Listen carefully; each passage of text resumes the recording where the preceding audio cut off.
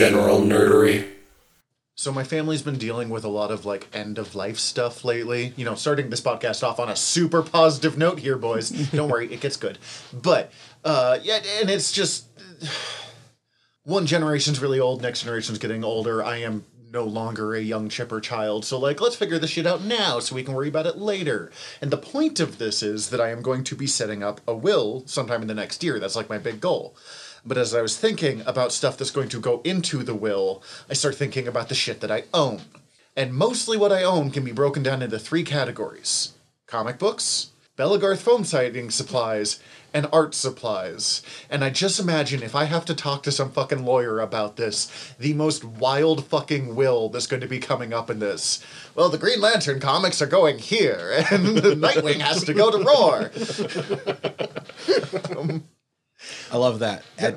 Just as long as you remember, your body's your own, your water is the tribe's. Gave tears to the dead. Welcome to General Nerdery, your podcast about liking things. We're your generals of nerdery. I'm Zach. I'm Tyler. And once again with us, we have the best of boys himself. Hello, I'm William. Will, I saw you on Saturday, but it's still good to see you again. And it is good to be back here again. It's good to see you again because it's been a lot longer than that for me. So yeah, we haven't. It's been a while. You haven't been on the show, I don't think, since what? Your Fave is Problematic? Yeah, I think that was the last one. You were on that and the first Pokemon one. Yeah, I think this is... God, I don't think you two have seen each other since our last Earworm meeting, which was before COVID. Yeah. So... yeah, it's been a minute. So oh my God. It's good to have you back. On the note of Earworm, real quick, I was meaning to say this. If you listen to the 3 shows that Tyler and I do together on Earworm, I kind of want to give a slight apology for the fact that our production rates have been dog shit lately. There is 4 or 5 people involved in the creation of the 3 different shows, and every single one of us has had something bad that's made us have to cancel. Not like life-ending bad, but like... oh, bad. Shit, I can't record, oh, I've been quarantined. Oh, I lost my voice. Oh, blah, blah, blah, blah, blah. Mm-hmm. And none of it's happened at the same time. It's been like... naturally. Monday's coming up. Well, guess I better cancel the thing for, way more than I want to do. So, I apologize. Hopefully we're getting back on schedule. I'm not promising that because that's the best way to guarantee I just got COVID. Right, right. But... boy, howdy. Fingers crossed... I'm not going to knock on wood because it would fuck with our sound, but... I know it's always scary when podcasts start missing their updates. We promise we're still working on stuff. We're going bigger in the upcoming year. But, yeah. What have we been ingesting lately? What have we been... as previously mentioned, and as I expected, I did beat Mass Effect 2. So you're on to 3? So I'm on to 3. I'm like 2 hours into 3. I haven't been able to put too much time into it yet because life. But I'm super enjoying that still. And other than that, it's actually been mostly like listening to the audiobook of Dune to just get it all super fresh in my mind again. Do you have the Audible one? Yes. Okay, I have to ask you, what do you think of their choice of having a different person for each... like a different cast member for each person talking? That makes me like it more. Really? Because, okay, so here's the thing. Now that I have started to listen to more audiobooks, because it is a lot easier to prepare for the podcast that way, it turns out, I have found what I don't like most about them and what has... I can actually, vocalize why I avoided audiobooks for so long. Because they're not adaptations. They're just somebody reading the fucking book at you. Interesting. That's what I like about them. If I get what you're saying, but if I'm hearing a story audibly, I want it told as a story. And the way that you tell a story, if you're just telling it out loud to someone, and the way that you tell it when you're writing it down is different. Okay, I can see that. Yeah. I definitely want to say I'm not always like, no, I don't like if there's multiple people going, because World War Z worked as well as it did because of the cast. Go listen to the episode. I'm fucking over the moon about the cast we have on that. But I found it really distracting in this one.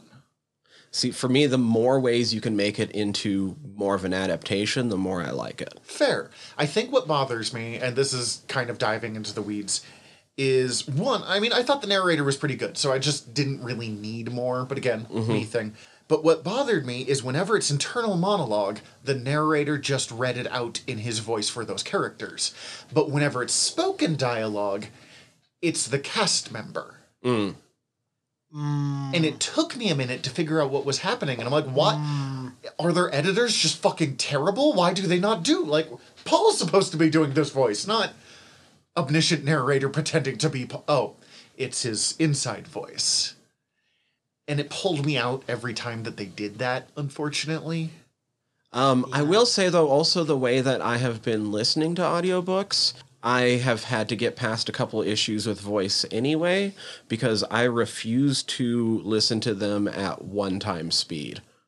I am not spending that fucking long on a book. Yeah, I've got a 41-hour audiobook coming up, and I've not dived into it for that exact reason. And so, much like I edit our podcasts at least 1.5 times speed, I have been kicking every audiobook I've been listening to up to about 1.6. So you've just been listening to like like the Benny Hill theme? No, going they in the don't. background? They don't do like it. Doesn't turn it into the Chipmunks version. Like they have.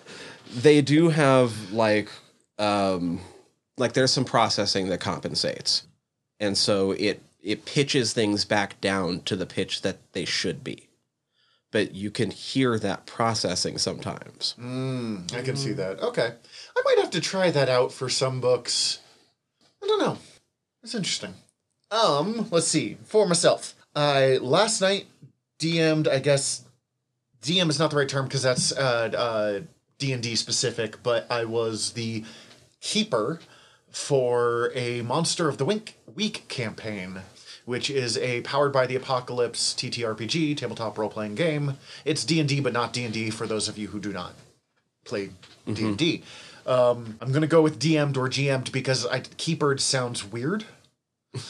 But the idea of this game is very specifically based off the classic Monster of the Week format of, X-Files, Buffy the Vampire Slayer, even stuff like Xena Warrior Princess would count, or Smallville, which is what kind of really got me into it when we did the Smallville episodes. But to do it very thematically correct, we have set it in 1995, which is the height of like the Monster of the Week as a genre of television that was going on. Okay. And then Cece's character is, I'm not going to go into because that gets boring, but she decided that watching Batman was going to be a very pivotal moment for her character. And so I was like, oh man, I know what Batman to put on. Like, because you've never seen the Batman of this that would have been coming out at the time. So I put on Batman Forever. One, not realizing that it is literally the #1 movie in the exact month that I put them in. It's like, oh, fuck. I watched Batman Forever for the first time in probably 20 years. Now, we have discussed on the podcast before, Batman Forever was a literal life-changing moment for me because I thought comics were dumb. And then my babysitter had rented Batman Forever because she also worked at Crazy Mike's Video. And you were just pulled in by the power of Val Kilmer's pouty lips. I was changed forever. Which is funny because someone talked about, I think it was Steven, our Word Balloons editor and Stowaway, that a lot of people watched Batman Forever and suddenly realized that they were gay, and I watched Batman Forever and realized I was a comic book fan. But it was amazing to watch for the first, like, it's not a good movie. I should say that while saying it's amazing to watch. But it is so interesting to watch it as an adult. It has moments that are legit good. Uh-huh. And most the of cold open is legit, like, super one of the best Batman-y. Batman scenes ever filmed. Now it has been an age and a half since I've seen these. Tommy ones. Lee Jones as Two-Face, Jim Carrey as the Riddler, Okay. Val okay. Kilmer as Batman, and Nicole Kidman as a really terrible psychologist. Okay. What was her name? Chase Meridian. Thank you. Weird other little bit of like mix-in. Chase Meridian was introduced to the comic books for the first time last month. What? Yep. Chase Meridian is now part of DC canon. Yes. I don't know why that makes me so happy. Because but that makes me because I was 7 when I first watched this movie, which means Nicole Kidman was one of the first women to make me feel things that I did not understand at the age of 7. In the scene where she shows up on top of the police building. How did she get in there, first of all? Wearing the lingerie because she set off the bat signal to try and seduce Batman. The first sign that she's maybe not a great psychiatrist. She also makes a lot of jokes about black rubber in that scene that I didn't get when I was a kid. nice. It is... Do I recommend you watch it? 100% wholeheartedly. You should watch this movie with an open mind and see what we have kind of taken from it as superhero stuff. Am I going to recommend it as a movie that is like quality that you will grow from as a person? Abso-fucking-lutely not. But I did ride the high of this movie for like 3 days afterwards. Just like happy childhood nostalgia bubbles. Will? Let's see. Well, a lot of my time's been going to Deep Rock Galactic. I don't know what that is. Let's see. Picture... I've heard the name. Yeah, let's say combine Minecraft with Starship Troopers. Okay. So, going underground, and there's all these bugs down there that want to kill you, but Okay. thankfully... Neil Patrick Harris is on your side? And he's a psychic! But thankfully, you're a tough as rock dwarf. Okay, that part's cool, but unfortunately, the no Neil Patrick Harris is a psychic, like, putting that in there has just ruined this game for me. I can promise you, they do at least have a shit ton of references to Starship Troopers. They have multiple lines that are kind of just ripped straight from... Terrible goddamn movie, but it is a lot of fun. You know, I would like to know more. God. You're fired. You're not, because you're the editor, and I don't actually know how to edit podcasts, but... But yeah, you're a dwarf. You go underground for whatever mission it is that the company... Because you're dwarves, that's what you fucking do. Yeah. The company, Deep Rock Galactic, sends you in, and So are you space dwarves? Yeah. Awesome. Yeah, you're space I'm back in. dwarves. I'm back in. They occasionally talk smack on elves. Can you wear all red as a dwarf in The space? engineer wears all red. Does it make you go faster? Is that the joke you're making here? No, I just wanted to be a red dwarf. Oh my god. Oh man, that made me angry. Okay. Good. Pretend I'm working for the Jupiter Mining Corp. Did you ever watch Red Dwarf? You messaged me for like 2 months. No, I need to, and it just It's a little hard to get your hands on. Yeah, and I'm lazy about acquiring media, so I mean, it's going to happen eventually because your guys' episode talking about it. Talk us into it. Another successful general nerdery. But it'll be a while just because I'm lazy about acquiring media. Oh, and there's so fucking and much. Yeah. But yeah, you're a dwarf. You go underground. There's bugs that try to kill you. And at the end of each mission, you have like a desperate scramble to get back to the drop pod because as mission control reminds you at the end of every mission, drop pod will leave with or without you. Oh. Thank you for your service to Deep Rock Galactic. I was wondering for just a second if it's because the worms always come. If you haven't noticed, we're doing a Dune episode today, so there's going to be a lot of those references until the movie part comes up. Let's see. And I guess speaking of worms, apparently, I've also been I've been playing Back for Blood, which I guess is I understand from like a very tiny bit of background I've done in that game. I guess their zombies are caused by worms or some shit. I don't really know. Yeah, it doesn't matter. It's zombies. Yeah. Zombies shoot them. What caused the zombies is the least interesting part of zombies. Yeah. I'm not a huge Walking Dead fan, but they at least, like, they had that part figured out pretty quick. Agreed. It's like, oh, zombies. Looks like we have a zombie problem. Why? Who cares? Yeah. And I mean, for those of you who have not played Back for Blood, if you've played Left 4 Dead, Oh, that's what this is. I wanted to play that. It's more it's Left 4 Dead, but I would say evolved with a little more strategic depth. Well, it's been like 10 years.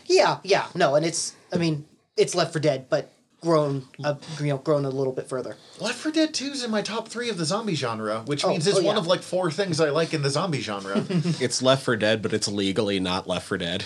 Is it not Valve or It's I don't know. It's a spiritual successor. It's a lot of the same people that worked on it, but it's not actually because you've refused to do Left 4 Dead 3 since Zach was in college. You playing that on the Switch?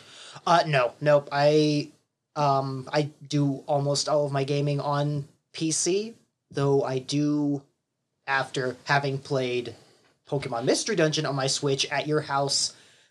Through the whole movie, yes. Yeah, like 3 days ago, I am probably going to be playing a lot more Switch for the next at least month. At least a month. I don't play it a whole lot anymore, but mostly because every time I turn around, my wife is once again playing Breath of the Wild, and I would never deprive someone of Breath of the Wild because it's fucking glorious, so, It's fair. I haven't told this on the... Yeah. We're thinking of Breath of the Wild. So, you've played it. I don't think you have. No. I'm pointing at people. They can't see this. I have not played it. There we go. I have. So, one of the things in Legend of Zelda Breath of the Wild is there are things called Koroks. Yes. And you have to find... I do understand this much. If you much find that, yada, yada, yada. Yeah, you found me. It is my wife's absolute favorite thing. I should just say CC. You all know her at this point. She's been on the show. Her absolute favorite thing in the game is to find Koroks. So I bought an unstated number of Korok plushes and have hid them around the house. Nice. Hell yeah. With little notes saying, "Yahaha, you found me," which is what they say, and she can replicate unnervingly well. Oh, that's so good. That's so good.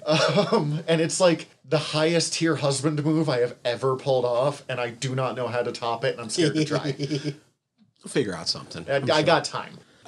Should we get into some news? What do we got for news? Tastic 4. What do we want to start with? Let's do Star Wars first. It's easy and quick. Okay, so we officially have casting for Sabine Wren in the Star Wars Ahsoka series that's going to be coming up on Disney Plus, and Natasha Liu Bordizzo, who most recently has been in, I believe it's a Netflix series, The Society. I think so, yes. Sabine Wren is one of the main characters in Rebels. It was kind of assumed with what Ahsoka has been taking and what Mandalorian has been taking from Rebels that she was going to appear eventually.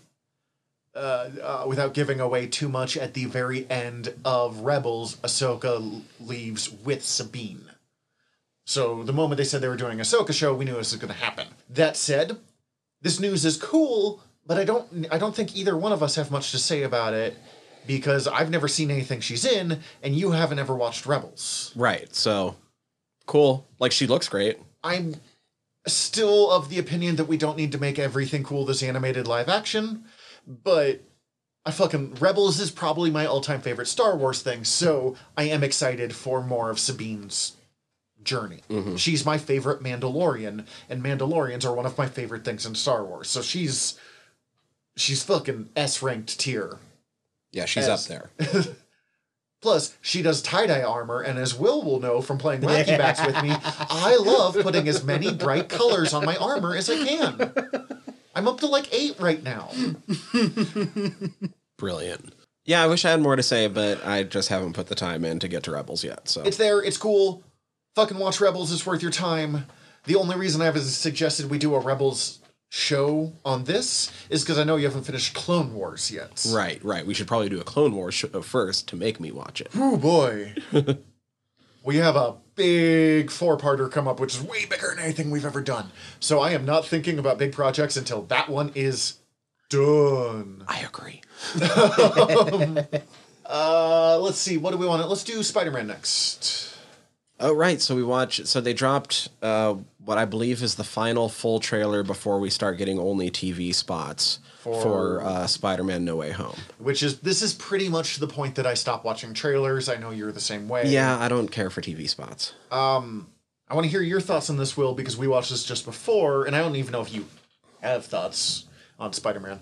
But it does kind of show that everything they showed off as like the big things in the first trailer look like it's about the first 20 minutes of this movie. Mm-hmm. And I kind of wish we hadn't gotten this trailer, because that would have been a good... I was already sold, and that would have been a good gimme. That would have been a good surprise. It would have been James Gunn killing off half the Suicide Squad in the first 13 minutes of the Suicide Squad. Right. Yeah, first, Will, any thoughts? I mean, it's fun to see this rendition of Doc Ock back. Alfred Molina is the thing I am absolutely most excited about. He is my all-time favorite version of Doc Ock. It's been a very long time since I have watched that particular Spider-Man, but I very much... I've been scared to watch it because I don't want it to be bad in retrospect. I don't think it is. But I'm just in case. I've been really wanting to risk it. Just in case. I get that. Because I legitimately thought Batman Forever was great for like 10 years, and like, let that settle. So it's a Sinister Six movie, right? Yes, it is. I did find it like, come on, what the fuck? When they rebuilt Electro to look fucking sweet. Yeah. By the way, like what Electro should have looked like in Amazing Spider-Man 2. And yet they kept the fucking original Sam Raimi Green Goblin armor. They did some tweaks, but like... Minor tweaks, but it's pretty much the same. There was a period in the early 2000s where we could not accept that the Green Goblin's just kind of fucking sweet. We don't need to turn him into a giant, like, werewolf goblin man thing, and we don't need to turn him into a fucking Iron Man power armor. We could just let him be a weirdo dressing like a goblin. Like, how do you not love that? We do seem to maybe have two goblins. Yes. Whoever the second goblin is. Someone messaged me about that, and I was like, nah, I don't think so. And then I watched it on your big-ass TV, and I was like, oh, fuck. I didn't, because I don't think it's the James Franco version, because one, no one wants to deal with James Franco anymore, and two, he had, oh god, it wasn't even the broomstick, he had the fucking flying snowboard. Yeah. Instead of a goblin glider. And I'm like, no, hold on. You took one of the coolest pieces of bizarre supervillain tech. A glider that you stick your feet on shaped like a bat. That you just fly for like, and hope nothing bad goes down. And you gave him a fucking skateboard like 5 years too late. Mm-hmm.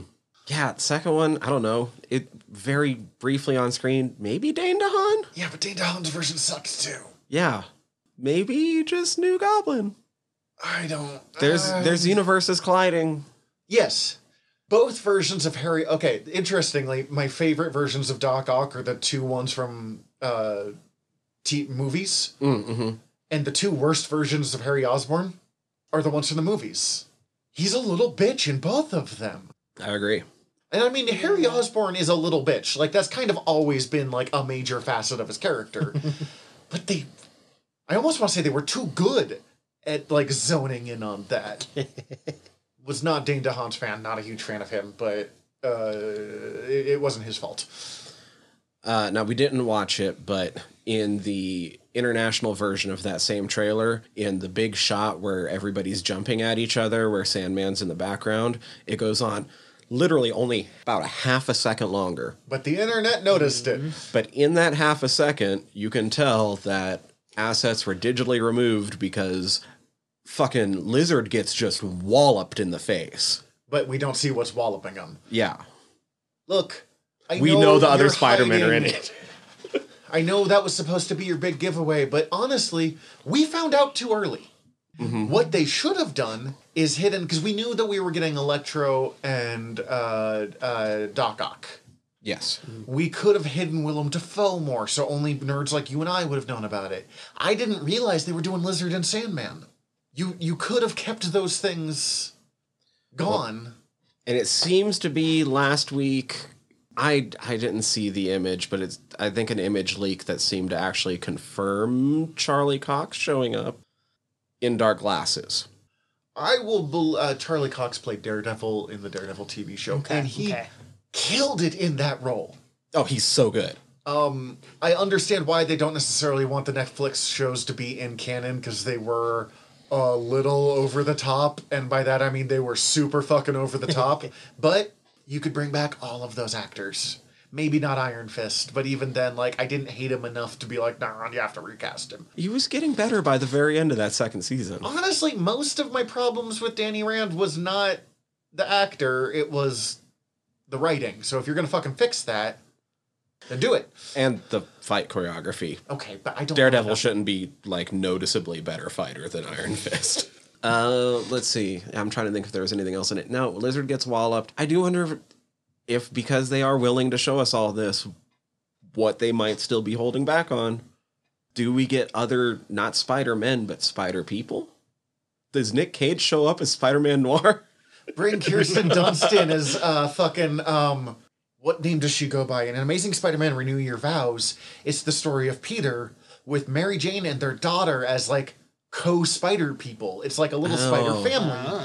And Mary Jane is Spinneret, and it's one of my favorite versions of Mary Jane. So bringing Kirsten Dunst in that way would be perfect.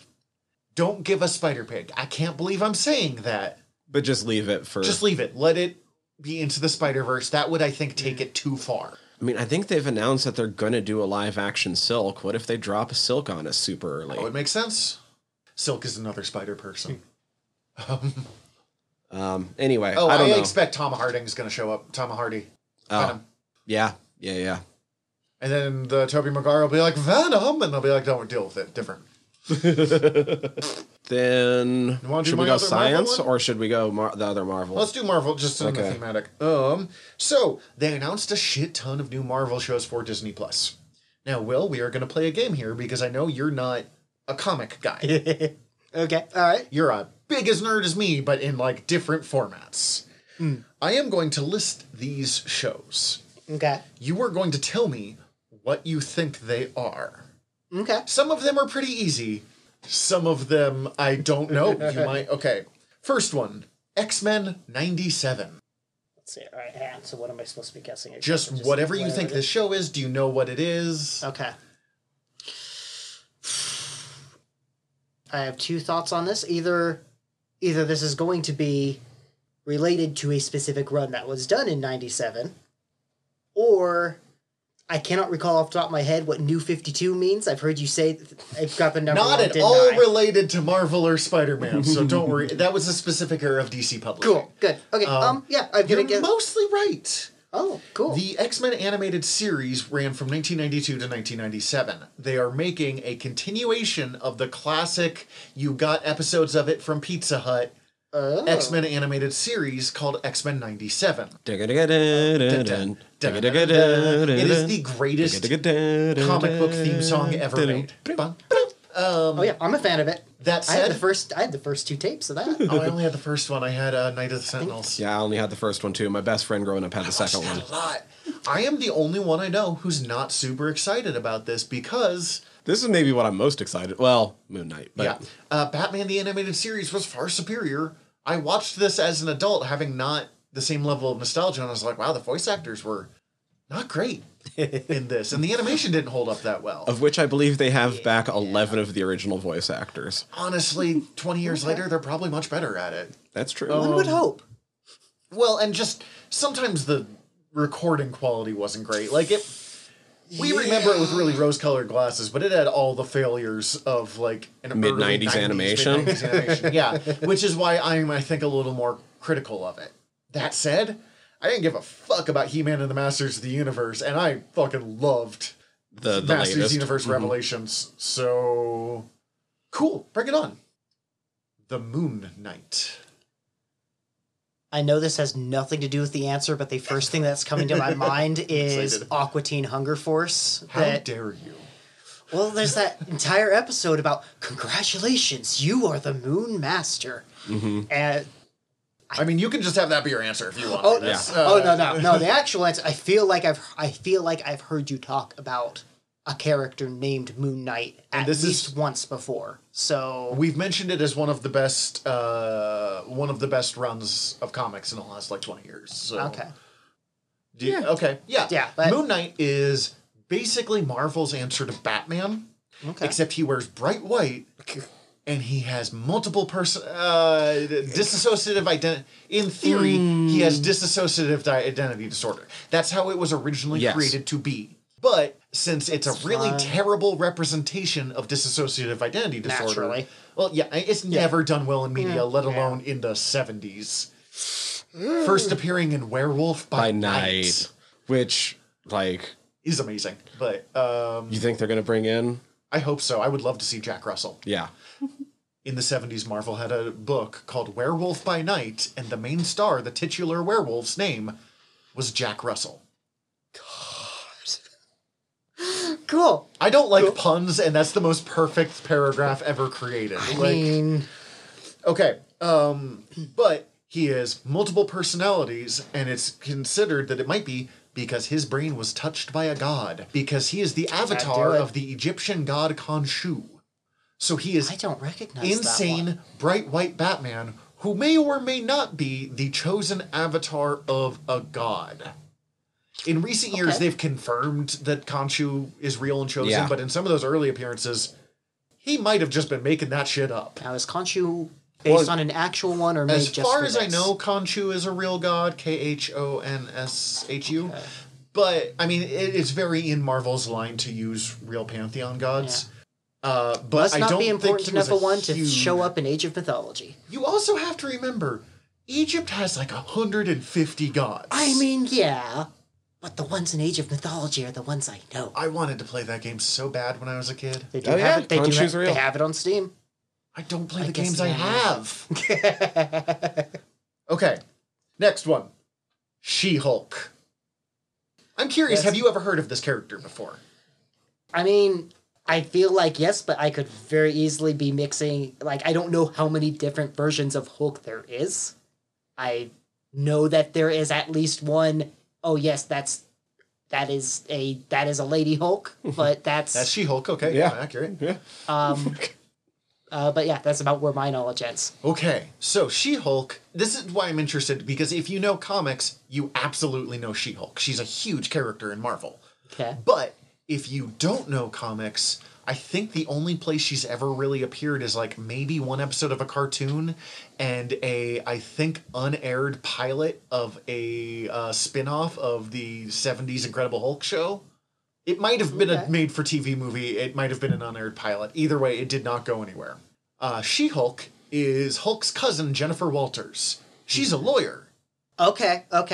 That's Now, at, yeah. at its base, that's what it is. It tends to have a much more comedic tale, and she has generally control over her Hulk identity. She mostly just hangs out as the Hulk because when she's She-Hulk, she's a like 7-foot tall, super hot green lady who still has, for the most part, all of her control, but is more outgoing. So she's like, why would I look at me? Why would I go back to Jen Walters? Like, which honestly, Yeah. I'm not saying you should do it this way, but you could tell a pretty interesting coming out story with that. She's traditionally straight, but still. See, I knew that because I feel like I've seen a post on Tumblr that had a bunch of panels of God, I can't recall who she would have been with for that, but I feel A like couple of people. There's a really terrible story where she hooked up with Juggernaut and they had to spend years being like, that was a fake She-Hulk, that didn't actually happen, stop talking about it. Well, she was his lawyer at the time. It was like the giant violation of lawyerly ethics. Okay, Miss Marvel. I recognize the name.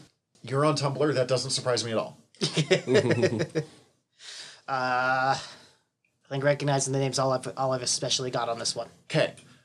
Miss Marvel was the original name of Carol Danvers, the current Captain Marvel. Okay. When she became Captain Marvel, they introduced a new character whose real name is Kamala Khan, and she is a Muslim Pakistani woman, the child of like immigrants. She's what, first generation?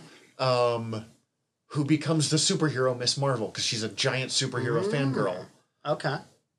And she has often been described as kind of this century's Peter Parker because she comes from a very okay. slice of life, but she is also Muslim. I don't want to say first and foremost, but it is one of the dominant factors of who she is, but it's Makes done sense. very respectfully and honestly, not just shittily, which is how it's usually done. She also fucking infuriates neckbeards. That because she is a surprised me. prominent Pakistani Muslim woman who is quickly becoming one of the like premier superheroes in Marvel stable. Okay. She's so good. I mean, I'm liking what I'm hearing. Her superpower that they'll be doing slightly different in this is that she can do what she's dubbed embiggening, where she can like make her fist grow giant. Or if she needs to chase something down, she can like grow her legs so they're like 20 feet tall. Okay. It is body horror to the extreme, but in a way that's done really cute. Okay. Does that sound accurate to you? That's true. Yep. It sounds like they're changing it for the show to make it more like a Green Lantern thing. This makes a lot of sense. It's a bummer, but I agree with it. Also, just so that you haven't introduced Reed Richards yet. You don't want to introduce Reed Richards looking like... The shittier version of Miss Marvel. Yes. Because he's got less exciting versions of her powers. He's stretchy. Okay. What If Season 2? I assume that's not a huge one for you, but... Did this is where they officially announced Season 2, or did we already know this? A few of these we already knew. I think we might have already If not officially known, we knew. Yeah, I mean, I'm not positive on that one. the what ifs are. I mean, it's kind of, it's effectively a bunch of shorts. Yeah. It's a what if story. What if Okay. Spider-Man was Thor? What if... I think that's a real one, but I'm not sure. Not in the series. I mean, yeah, what if Doctor Strange was the source, or what if Tony Stark was the Sorcerer Supreme is one of my favorite what if stories of all time. It's amazing. I feel like I know most about what if from seeing ads on Twitter in passing. Honestly, if you've seen the ad, you understand everything you need to know for what if. Yeah, no, it's Big bald guy watches tell stories. I think the only what if... I do have a what if somewhere. I think I have the... what if the Punisher had been successful in killing Peter Parker the first time they encountered each other? Oh, I haven't read that one. There's a new series coming out of What If that seems to be What If Miles Morales, and each issue seems to be like, what if Miles Morales was the next Wolverine? What if Miles Morales was the next Cap? Okay. I think it's an interesting idea. That's kind of fun. I mean, it's only you're gonna get 10 issues out of that max, but like, it's kind of a fun little making sure we have something published called What If right now, and let's use our most popular new character. makes good business sense. Miles is fucking... And yeah, it's a fun time. Okay, this one, there's no way you know this one. Echo. Yeah, nope, Not the dolphin. Echo joins the Avengers. Which she did in a very different way. Echo is the name of Maya Lopez, who is I want to say Native American, but I think Southern Native American, deaf woman who becomes a superhero. Okay. It's pretty cool. I mean... She's originally... Unfortunately, thanks to sexism, more often than not, Echo has been used as a romantic interest for another character. Yeah. But she's still managed to be a pretty capable character in her own right. Okay. She first appeared as a romantic interest to Daredevil because that man just desperately wants to sleep with everyone he should not sleep with. She's trying to kill him at the same time. I should say that. It's fun. not just like...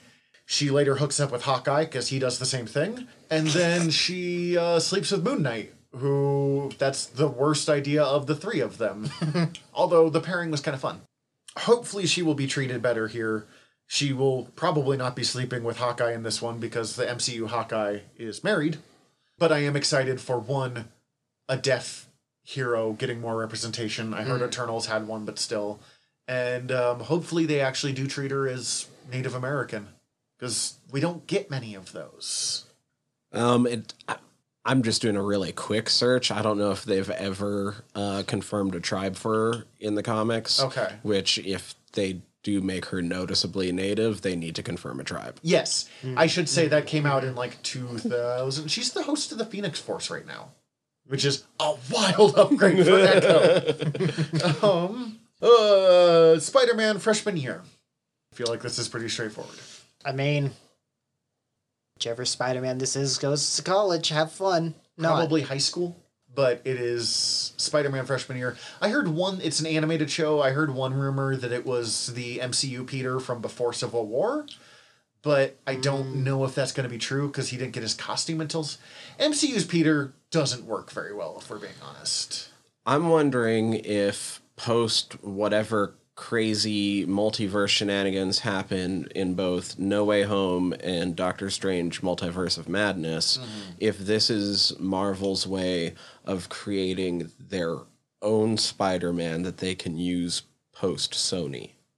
There's weird ownership rights when it comes to Spider-Man. Naturally. Yeah, that could be interesting. All we really know is Spider-Man, and he's a freshman. Okay. And it seems to be the animation Looks kind of 60s. yeah, the style looks all like the older comics. Okay. Give it a bit of a Steve Dick. That could be really cool, but we just don't know enough to really have an opinion yet. I am Groot. Seems pretty self-explanatory. Yeah. And it does show Baby Groot, so we just seem to be getting a cartoon of Baby Groot because we all shat ourselves when we watch Guardians of the Galaxy 2. I kind of don't care unless he's the monarch of Planet X. Yeah. Groot is supposed to be a big tree king of Planet X. Ironheart.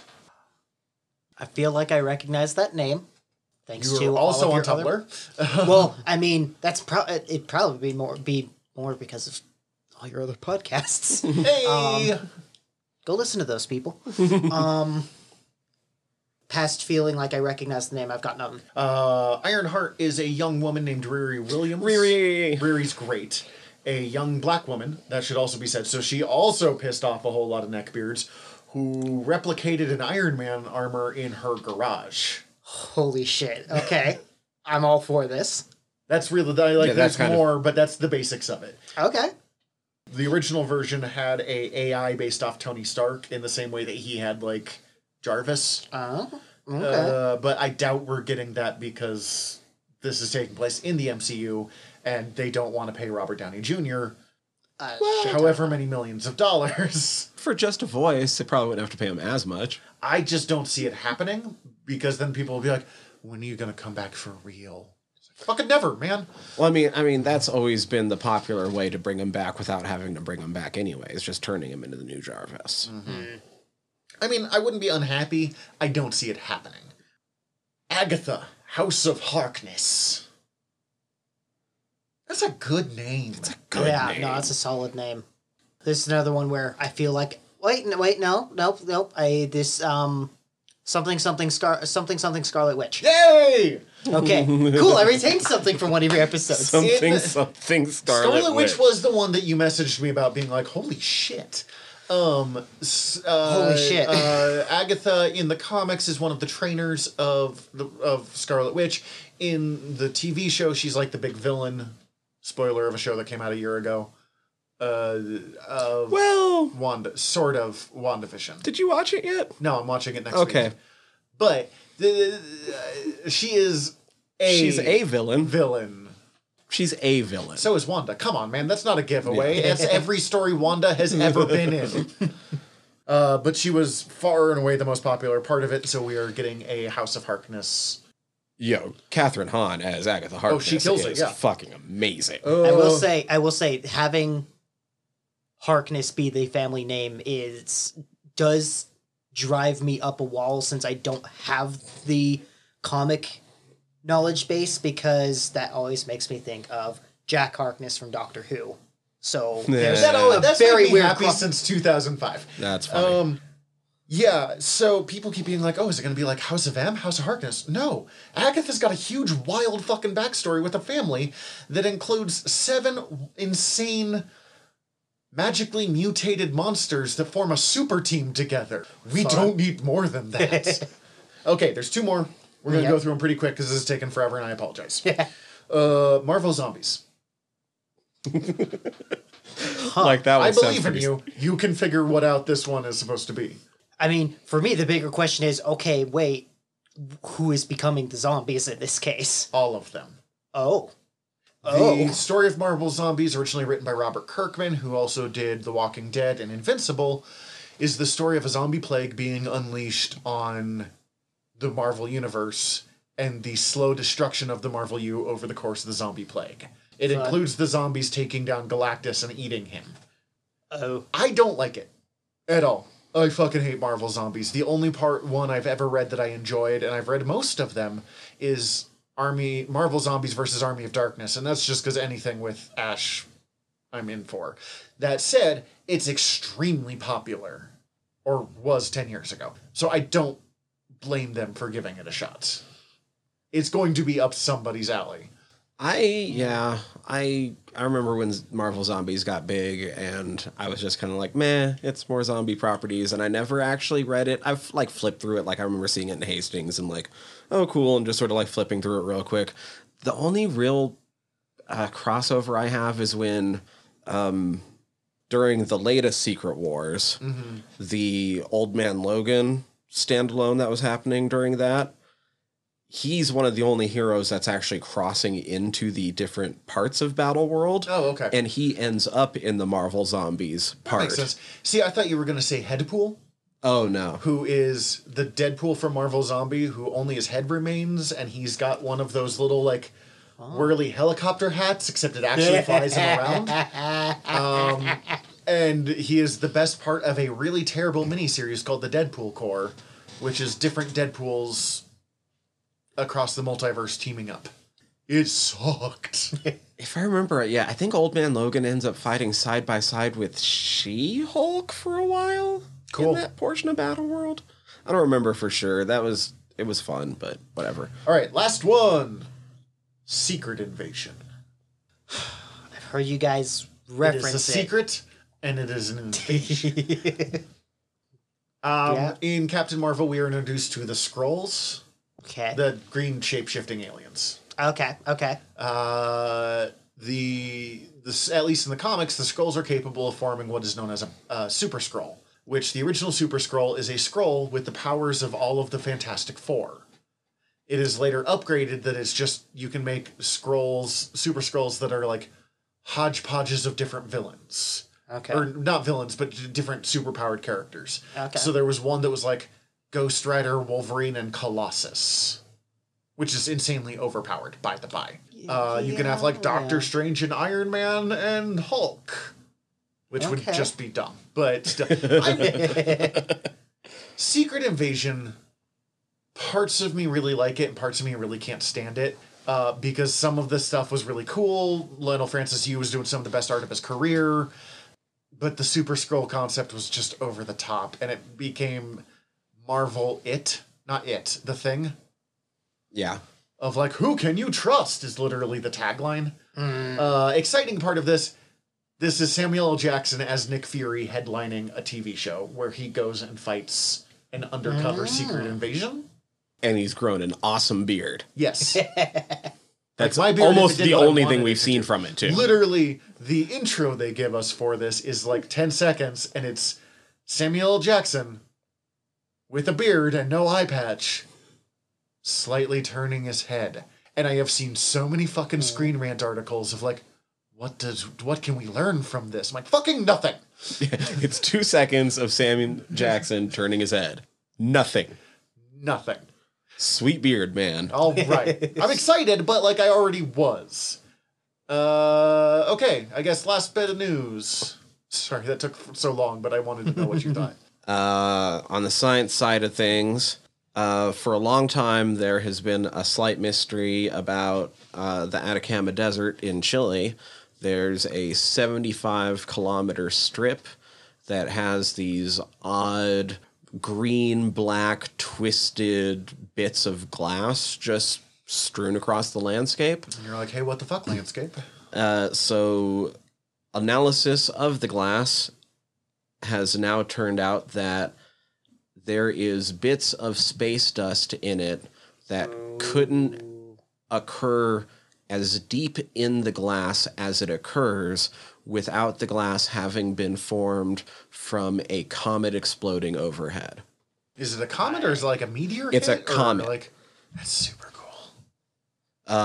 Comets usually don't end up getting that close because they heat up too quickly and blow up in the high atmosphere because they're composed mostly of ice. So this was a big-ass comet that got close enough to the Earth before it exploded that it exploded to temperatures between 2,000 and 6,000 Celsius and scorched the Earth below it for 75 kilometers. So fucking That's cool. fun. That's fun. I knew you told me about bits of this, but you didn't read the whole thing. No, fuck, that's metal. Oh my god. So All signs don't point to it being big enough or having gotten close enough to actually have an impact. There are actually only 190 known impact craters on Earth. Yeah, a lot of shit burns up in our atmosphere.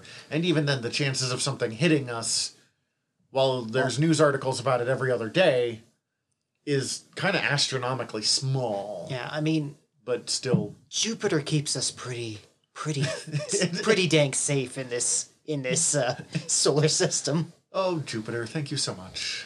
It's still hard to tell for certain, but it's arguable with what we do know about it that the blast might have been comparable or higher than the Tunguska blast. Oh, fuck. Ooh.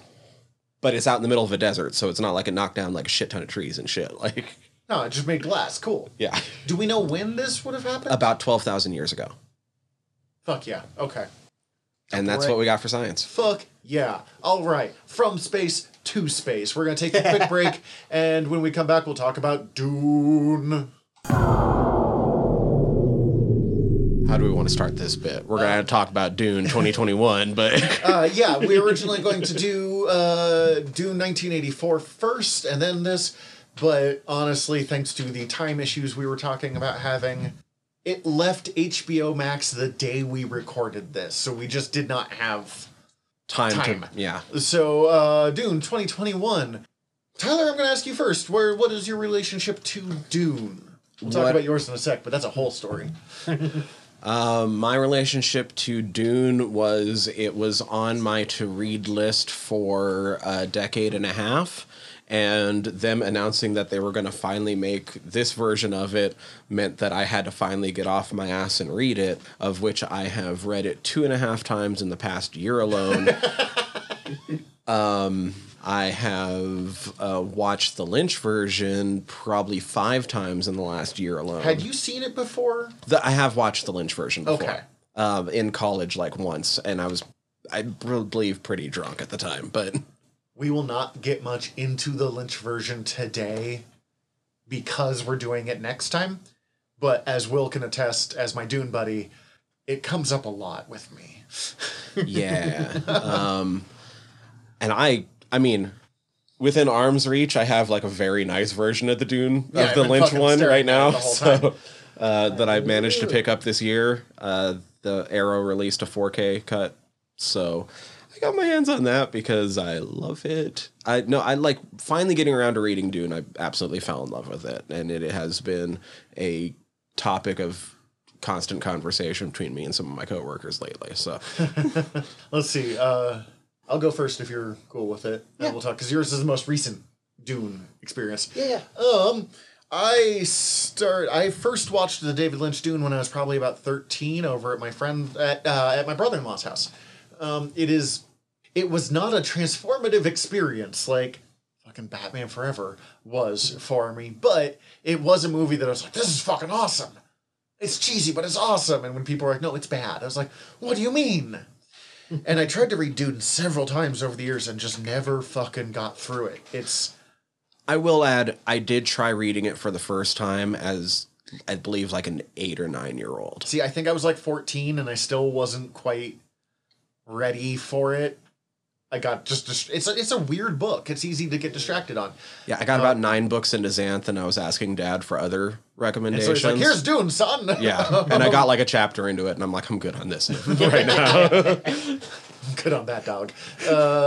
But when I was in the Montana Conservation Corps for 2 seasons, I read all 5 Dune books, which one means my copy of Dune eternally has sand in it because I was in a place that had a forest fire the year before, so like there's fucking sand and soot everywhere. Mm-hmm. So I open up Dune and sand falls out and it just brings me to a happy place.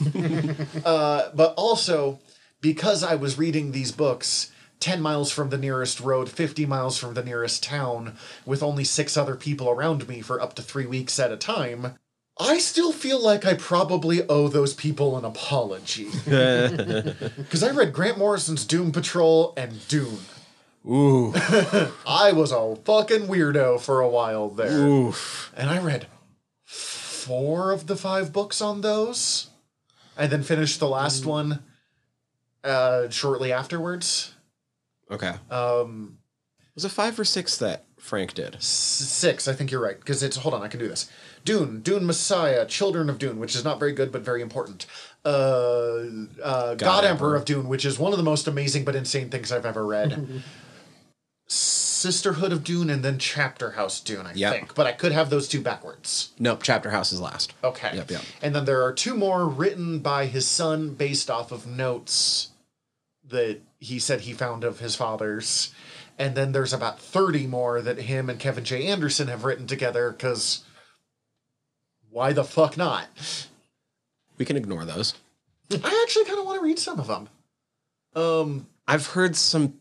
There's supposed to be fun sci-fi, but not great Dune. Yeah, I was about to say, I've heard that Brian doesn't understand the themes as well. Okay, to be fair, neither did Frank by fucking Chapter House. You know how I know? Because I've read it. And it was fun, but it wasn't great Dune. You should have ended with God Emperor, because you can't get weirder than that. William. Let's see. So the answer is me, but... Well, I mean, the earliest bit of my relationship with Dune comes down to having seen an advertisement for the Dune game in front of Red Alert 2. And... I fucking forgot about that. I saw that too. Michael Dorn, a.k.a. Worf, is in one of those games, like in cutscenes and stuff. God, those cutscenes. Oh my god. So, I mean, I've probably watched that particular ad a couple times because I wanted to, like, hey, okay, what the heck is this? But, was playing the game at a point where, cool, copies of this don't exist anymore. So I never got to play it, but I was fascinated but never able to follow through. And then skip forward a good handful of years. And until sometime last year, and, it's Zach's fault. It was after the first trailer for this movie came out. And you and I were going to do a Dune podcast together called Pod Emperors of Dune. Yeah, the idea was You're welcome for the name. It's so good. And the idea was it was going to be a chapter-by-chapter thing. So it's about 10 pages at a time. Mm-hmm. And unfortunately, partially thanks to COVID, it just never really came together right. We recorded, I think, about 8 episodes. Yeah. At least, less than 10. Yeah. Chapter 9's the last one I had. He had just gotten to Dune, but there was already a Pod Emperor of Dune, and we just didn't notice until we were 10 episodes in, 9 episodes in. We're like, fuck. Oh god, editing all of those is going to be a nightmare. We had none of them edited. It was just proving really stressful because it turns out I'm not smart enough to analyze Dune chapter by chapter. It's a little tough. There's a good amount of stuff in It was there. really fun. Every time I think about it, I wish that we could do it, and I would still love to go back to this someday. But the amount of work it was going to take to get these into usable episodes was just proving not worth it. Just a little too much drag and friction to take off with it. The 2 things that really did stick out, at least for me, was, 3 things, but we'll have you tell one of them, is 1, we dubbed still suits, the things they wear in the desert, the sweat soup suits, and we wanted to make onesies of those to sell, which is just lovely. And 2, our unending hatred of Dr. Yue. Oh, Dr. Yue. He is the biggest, not much in this movie, but he is the biggest bitch. This is maybe a good time to throw in a little interjection and warning. We do not have the time to explain everything that happens in the book, but we are... Or even this movie! Exactly. Yeah. So we are going to talk about it as though you, the audience, has an understanding of what happens in the book. Maybe we'll explain some things here and there, but I'm not going to, when I compare something to the book, I'm not going to take the time to completely explain it through either. Yeah, I think I will be more discussing this as an adaptation as opposed to talking you through the movie like we do in some episodes. Yue in the book is the biggest whiny bitch. And he keeps talking about his Wana, which is the terrible name of his dead wife.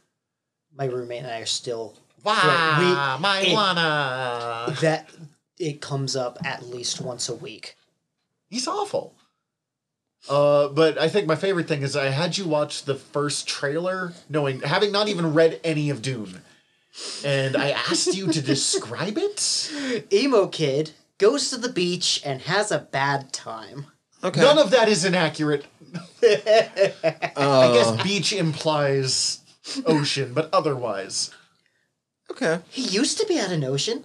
Emo kid leaves the beach and has a bad time. Why surfers should never leave California.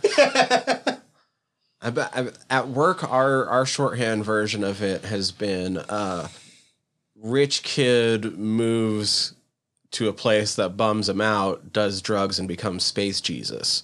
Accurate as well. Yeah, you have to mention the space drugs. I mean, honestly, the best description that ever existed is basically what Frank Herbert actually did was assigned a job about writing a news article about reclaiming sand dunes in Oregon, never bothered to write the article, and instead wrote a 700-page science fiction epic that made people think he was trying to start the next version of Scientology. I will say Dune makes no sense. It does make more sense than Scientology. Yes. Yeah. We're going to talk about the latest Denis Villeneuve 2021 Dune, 1921 Dune. Jesus Christ. Thought we'd stretch this out a little bit. Days before it was a talkie. This is a show about things we like. There's certainly a number of things to blow about this movie. I did structure out some questions, though, with the first one being, is there anything you actually just didn't like? Lady Jessica was done fucking dirty in this movie. Yeah. Ooh, that's weird. I've heard from a number of people that she was the standout for them. Lady Jessica is a fucking queen, and she is one of the best parts of the book. Like, full stop. Yeah, I love... She cries in almost every scene in this movie. Yeah. In times that she did not need to be crying. Yeah, she had it was a weird energy that they... I get it. She's having a bad day. Well, and every time I watched it, I tried to pay a lot of attention to, especially for the House Atreides characters, to the body language, because we get, thanks to Paul and Jessica, a lot of observation about subtleties of body language in the books. And the way, like, I don't know, she carries herself in such a weird way in multiple scenes, like, I don't know, she's almost got like a hunched over kind of thing. She's much more submissive. Yeah, and I could see the book character doing that to play a part. I don't feel it's accurate to the core? The core of the character, yeah. I think I can explain the one spot I think that it really stuck at me. And then please defend if you want to defend, because I definitely see why she would appeal to people at the same time. It just didn't fit my very specific. But the scene, and this is the scene, they skipped a lot of the great lines in this movie. But the one scene that I felt that they really fumbled was where she picks the shot up Mapes, the housekeeper. Yeah. Who is super unimportant in this version, but okay. She's a character you can kind of afford to miss. But the scene where she picks the shot up Mapes was not done correctly. There is so much... It is one of my favorite scenes in the book. Which is weird, because it's a very small little thing. But there is so much interaction happening between the two of them, setting up world building in a way I've never seen. And having them not be alone changes a lot of that, because it changes what they can say. It also changes what risks Jessica was taking in that scene, having a guard there. In the movie, she's never in any real danger. In the book, she almost gets stabbed to death like 3 times, entirely depending on how she phrases a sentence. Though, I would argue, I don't feel she, like, I guess, while the danger exists in the book, I mean, even in the danger doesn't exist in the book, because Jessica can take her any second. I was going to say, she's absolutely a proficient But fighter. It absolutely sets the scale of who Jessica is in a way that it does not in the movie. Yeah, and in I my think, opinion. Now, I'm going to agree with you up to a point. I actually re-listened to this exact chapter this morning. Okay. I think so. To me, with her portrayal in this movie, I think Will was on to something when you said you can see the book character playing this part. And I think it's the weird difference that we have that you actually get when you read like the Dresden Files. Mm-hmm. We get all of Dresden's inner thoughts, and so we have an idea of how he carries himself. But if you think about what he's actually being physically described as doing in those scenes, it's usually just hunched over in a corner, kind of mumbling to himself. Which is why everyone thinks he's fucking insane. Okay. I can see what you are saying there. yeah, okay, yeah, no, I think that... I will have one last critique of that scene. They pull a fucking they pull a fucking Chris knife from its sheath and they put it back without blooding it. It's never established as a thing in the movie universe. I don't care. How fucking dare you? The Chris knife, made from the knife of a sandworm. One of the things, it's literally in this book, because this book is just pure playing at 11. I also don't think the book is consistent with it. Oh, I don't care. I'm pretty sure there's a number of scenes about 2/3 of the way into the book where Fremen are pulling their Chris knives just in celebration of things. No, you're 100% correct. And I'm just imagining them, like, poking themselves. But the idea is, if you do not put blood on a Chris knife, it's not just, like, a dishonor. Like, if you pull your knife, you better be ready for fucking business. The knife might literally fall apart. Is that established in later... It is Books? barely mentioned, but they do have a thing of, like... Okay, because... It might be in one of the Apocrypha things, too. Okay, like, because It's got so many Apocrypha things. Well, yeah, and I definitely did, like, because we were trying to record that podcast, I actually have yet to go back and read through... Also, all I'll be the glossary honest, stuff it's with been a the while back. since I read it. I could have just been very high. Yeah, because... Like, now that both of you are giving me confused looks, I am very uncertain about this. Well, But the point is, you don't pull a Chris knife. Yeah. I realize the Dune's super over the top and that I fall for it 100%, but goddamn I do. Well, I got critiques. Now, I Well, missed I mean- that being established as a thing, but because it's never established, it didn't bug me, if that makes sense. Fair enough. yeah, I think, like, I feel that for adapting a book to film, I feel it's absolutely an acceptable loss. Maybe as I read more books and see more background stuff, that opinion might change. Because I kind of want to see the stuff that's leading Chris to... knives do get significantly less important as it goes along. Like, I should admit that. Okay. But I just fucking love the Fremen so much. I love them so much, guys. Will, was there anything you specifically didn't like? Because we sort of stood on Jessica for a bit, and we Yeah. all talked about her a bit. I'm but- sorry. I'm trying not It's to okay. overwhelm the podcast, and I absolutely am. I don't know. Like, I've actually been thinking about that, and I've been noticing about how I am as a fan is I tend to be forgiving of things for, to appreciate the adaptation for what it is. But I do, like, I understand to make a book into a movie, you have to do a lot of changes for dialogue and who says what.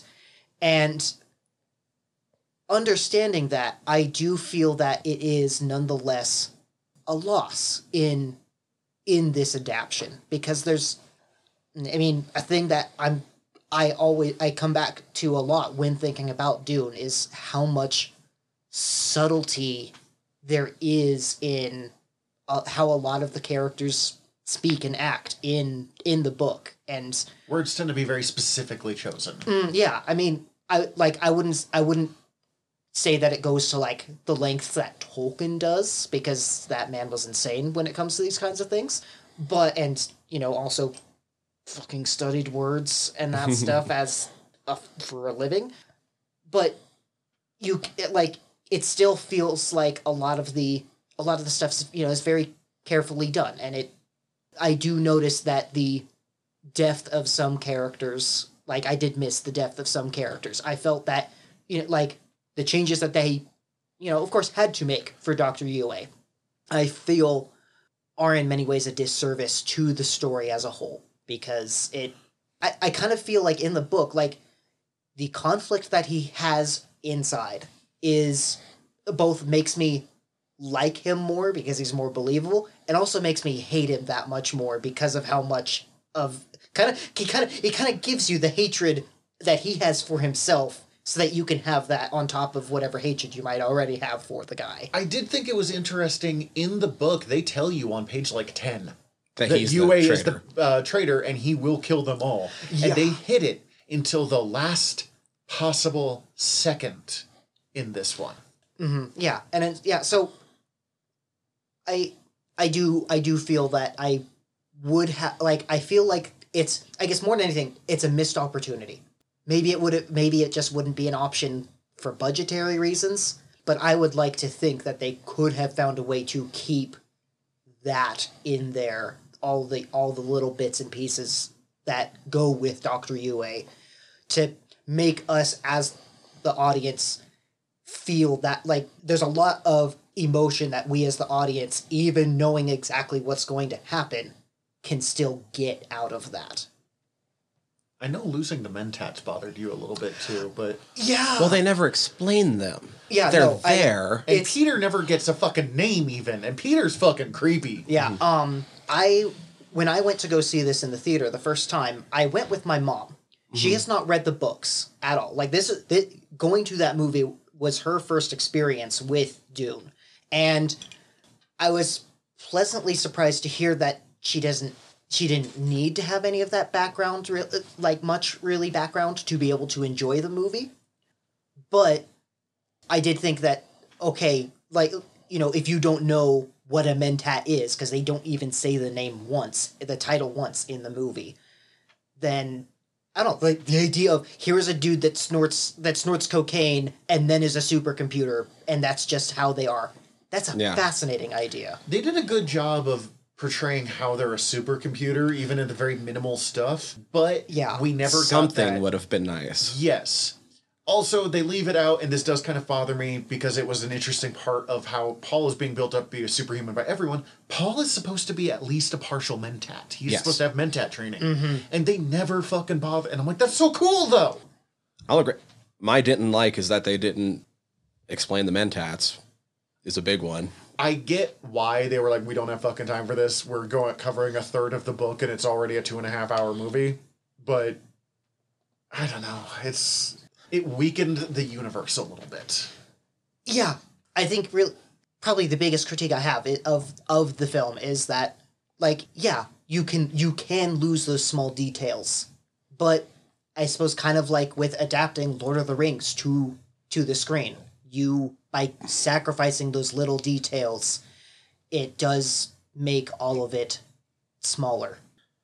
I have one other didn't like though. And it's weird, though, because it's conflicted, because about everything we've said so far. But, one of my favorite changes in the Villeneuve versus the Lynch is dropping the internal dialogue and letting the actors act. One of my biggest didn't likes for this versus the book is dropping the internal dialogue.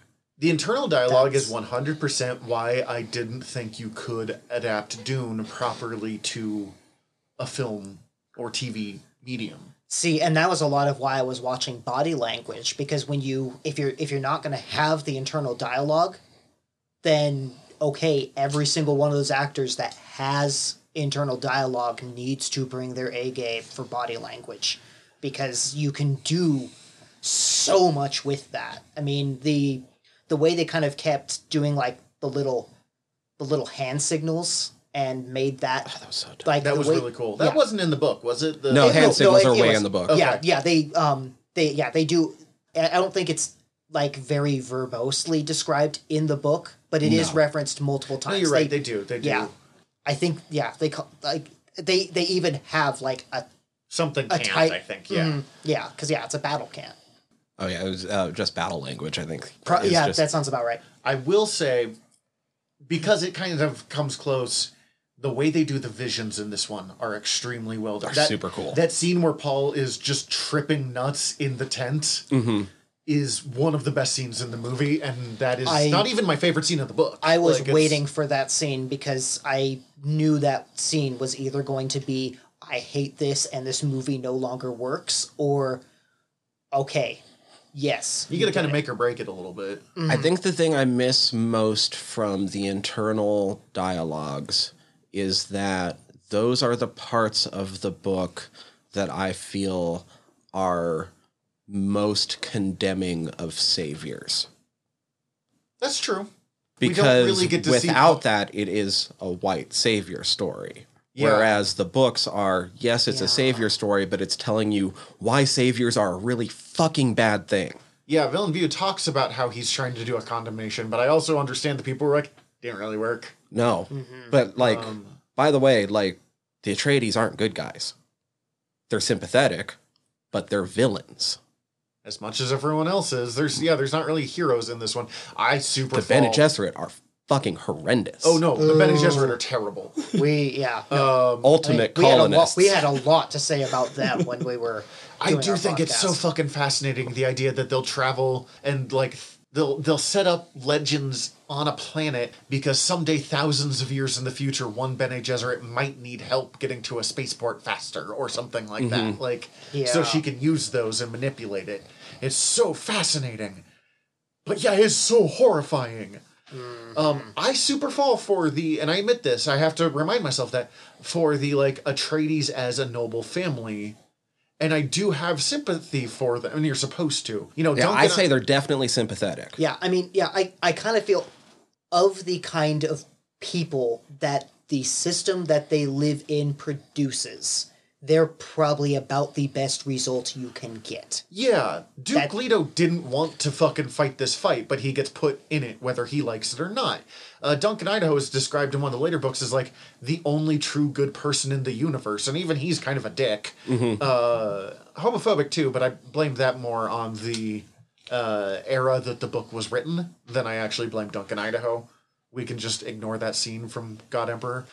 And there is a thing that I find super interesting about the idea that Paul is desperately trying to, one, step off the path so he doesn't lead a galactic jihad, and two, be like, all right, if I have to do this, how do I save the most amount of people possible? Yeah. How do I save the species? How do I do that with the minimal bloodshed? Yeah, and And the terrible choices he's forced to make because of that. But also, that does not negate the fact that he does some fucked up shit.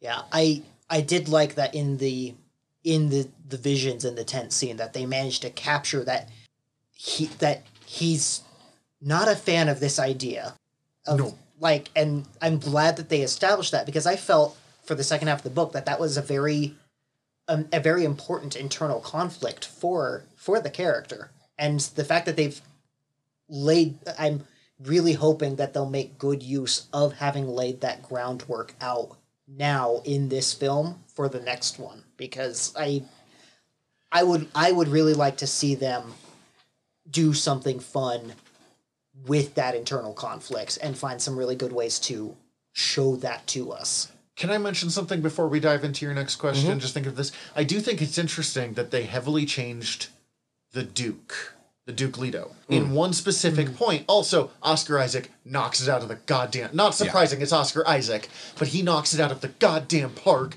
and he looks very good in a gray beard. 1,000,000%. That man is a sexy man. But the point of this being, I think it's interesting that they kind of changed him, that in this version, he's not really kind of raising Paul to be a superhuman. Because in the books, he is in his own way.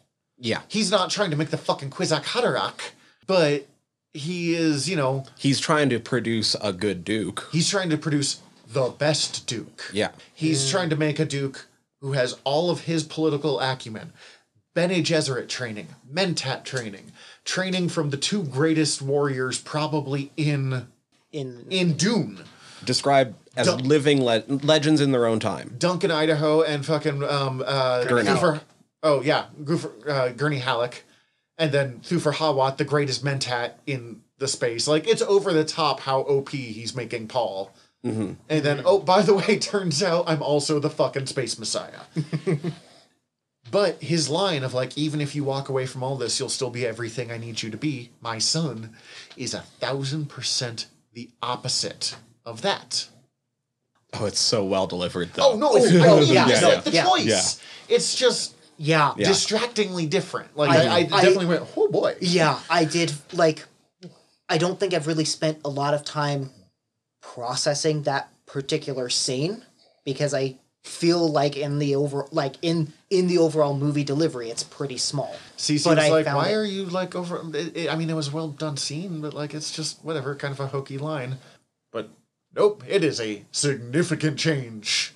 Yeah, and I feel like I'm gonna have to watch the movie a third time to really be able to like, okay, no, I ain't I'm going stopping to at sit 3. and I'm gonna look watch at- this movie a Oh, of frustrating course. amount of times. All right.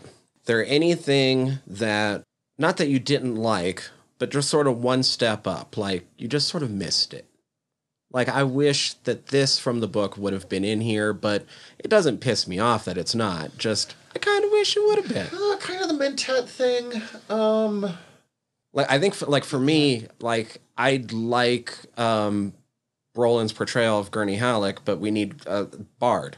Yeah, we never got the Bard side. I did miss that. It doesn't, like, I miss it. It doesn't matter that, like, because I like his portrayal still. It still fits, I feel like, but... I am glad that they at least had a throwaway line to that in the training room. His bassinet's already on the way, or something like well, that. well, like the thing that sets the training fight off is like, hey, I don't want to fight. Sing me a song instead. You know, so like, You're right. That's true. yeah, I did miss that. I think It's why Gurney's one of my favorite characters. yeah, Gurney's a fascinating character because he's I feel like a lot of the other characters are kind of, I have my lane. I am super specialized in this lane. And then we've got Gurney Halleck, who's, okay, I can sword good and I can sing good. Also, here's probably Bible strategy good. Here's Bible quotes, and I have infinite of those, except one time, and it gets mentioned. I also missed, with the reduced importance of Mentats, it makes sense. But one of my favorite scenes in the book is actually... Oh, also, there's no fade in this first part, so this scene doubly couldn't happen. But I miss the scene where the Baron is having almost an argument with Piter in front of Fade in order to show Fade both the capabilities and the Weaknesses. limitations of Mentats. Well, and just you're getting the whole plan laid out, and you're just like watching as you go along because you get the whole plan, but you don't get the details of the plan. It was, I think, one of Frank's more interesting, Mr. Herbert's whatever, literary choices, and it kind of ties in with mine. So I'm just we can talk about it. I felt the Harkonnens were undersold as a total. We barely get any time with the Baron, who, while slightly problematic to have your only gay character be a pederast, is also a fat flying pedophile, which is the most horrifyingly, wonderfully over-the-top villain. Fucking Skarsgård kills it, though. And he does great, but we He's don't... just barely in it. Yes, we don't get that, like, oh shit, okay, the Atreides might be villains in their own way, but the Baron Harkonnen is straight up evil. There's no subtlety to him either, and that's kind of what I love about him. Like, Yeah, we didn't really get that, did we? the closest we get is a scene where he's like, how sad that I have to kill the Atreides. And you're like, you could just not do this. You have instigated every single part of this. Like, it kills the importance, Yeah. too, that Paul is a Harkonnen as well as an Atreides. In the book, huge giveaway, Jessica is the Baron's daughter, and even she doesn't know. Do you think that's still going to get revealed in part 2? I'm very questioning about that because I feel like they've kind of shifted a little. I feel like they've shifted some of the emphasis away from the Harkonnens? From, well, not just from the Harkonnens, but from the role of genetics.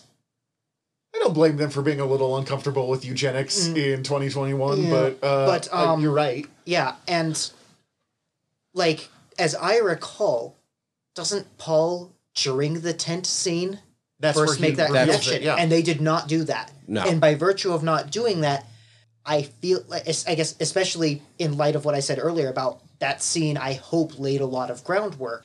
Since that groundwork is not in that scene, I would have to speculate that they've elected to not make that as big a deal. See, if there wasn't one other scene that we haven't got yet, I do think it's super easy to adapt that scene into happening when he drinks from the water of life. If they're going to do it, they'll do it there. I just don't know. It almost seems like they're more setting him up against the Emperor than they are the Harkonnens. Well, in the book, for large parts of it, it's him versus the Harkonnens, and the Emperor is almost an afterthought to him. Like, well, the only way I'll beat the Harkonnens is by beating the Emperor, so might as well beat the Emperor too.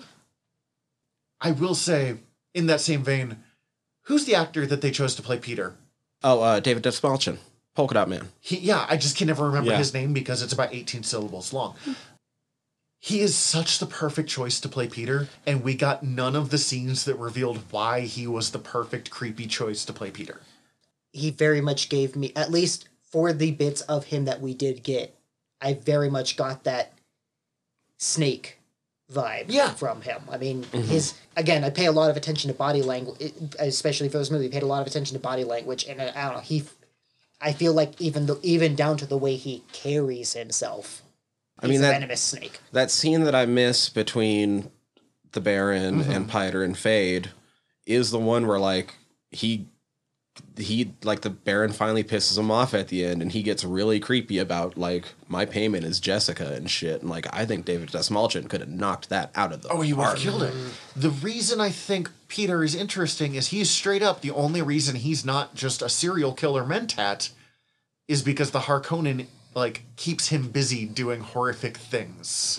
And something about that is so interesting to me. As the guy that spent the last 2 weeks listening to like nothing but serial killer podcasts. Like he is and we just never it was a missed opportunity. Are there any changes you guys actively just like? Do like? Yeah. Just Duncan like, Idaho is pretty much just Jason Momoa in the world of Dune, but I don't give a fuck. yeah, as I was going through the book and when I was re-listening to it, when it got to the actual description of Idaho, I was like, oh shit, they just fucking nailed it, didn't they? Like Momoa basically just is Duncan Idaho. Duncan's amazing, and he's and this is confusing, but he is the main character of God Emperor of Dune. I'm not going to explain how, just roll with it. So, one, they don't have plans to get that far, but I fucking hope we do, because I want Jason Momoa talking to a half man, half sandworm. But desperately want that. But I'm also just willing to let Jason Momoa be Jason Momoa, so hell yeah. The scene from the Harkonnen attack on Jason Momoa was perfect. He was already great before that, but like just from that moment, you have fucking destroyed my house.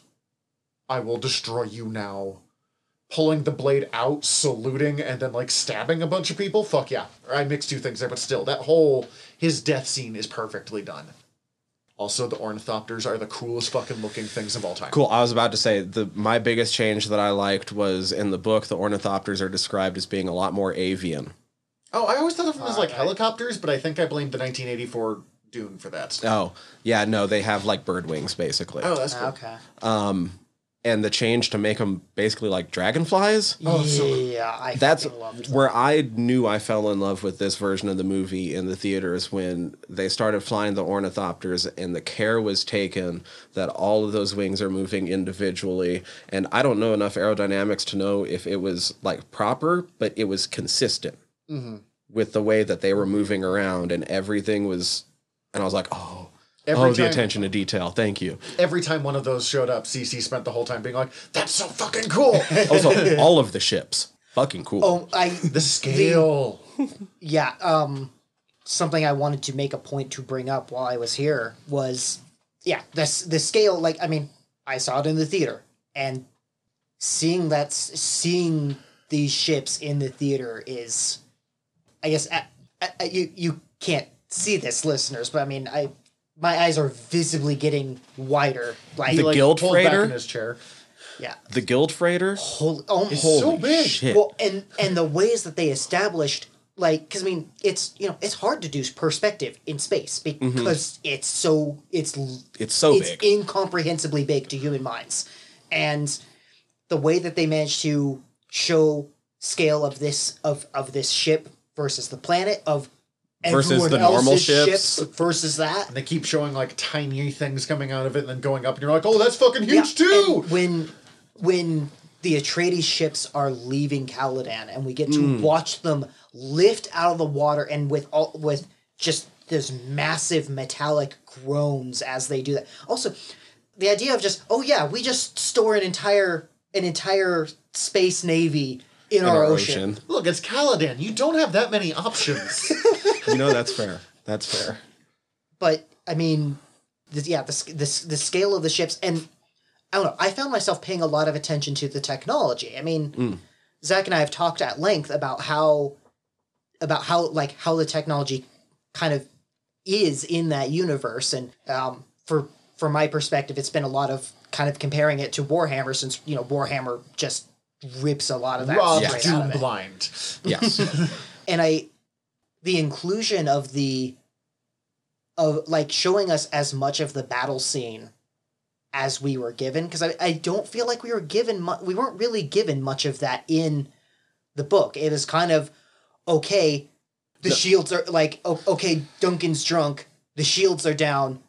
The battles in the books are from the viewpoints of characters that are having to be kept safe during the battles. So they get snippets at best, and then they're whisked away somewhere. Yeah, and then they do a great job of this one, of it's not a battle, it's a slaughter. Yeah, yeah, and the book gave us, I guess, 2 additional bits of the battle that I thought were important. We get to see Gurney and his fellas afterwards, and we get to see Thufir and his fellas afterwards, and how they're just demolished.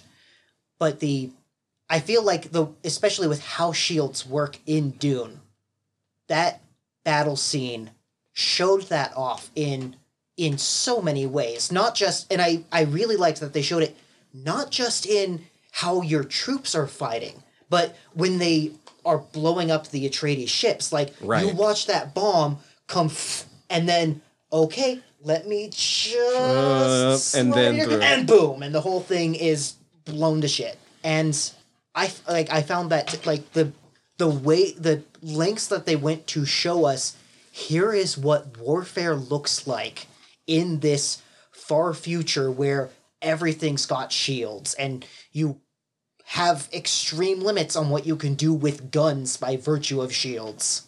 I wish they had even some kind of throwaway line about how dangerous it is for shields to interact with atomic weapons. Lasers. Atomic weapons, too. Because that comes up in the book. Atomics is a large part of the story. I felt like with the atomics, they were largely talking about how it's considered, we do a lot in warfare. Even that's too far, though, because of the sheer devastation that it does. I feel...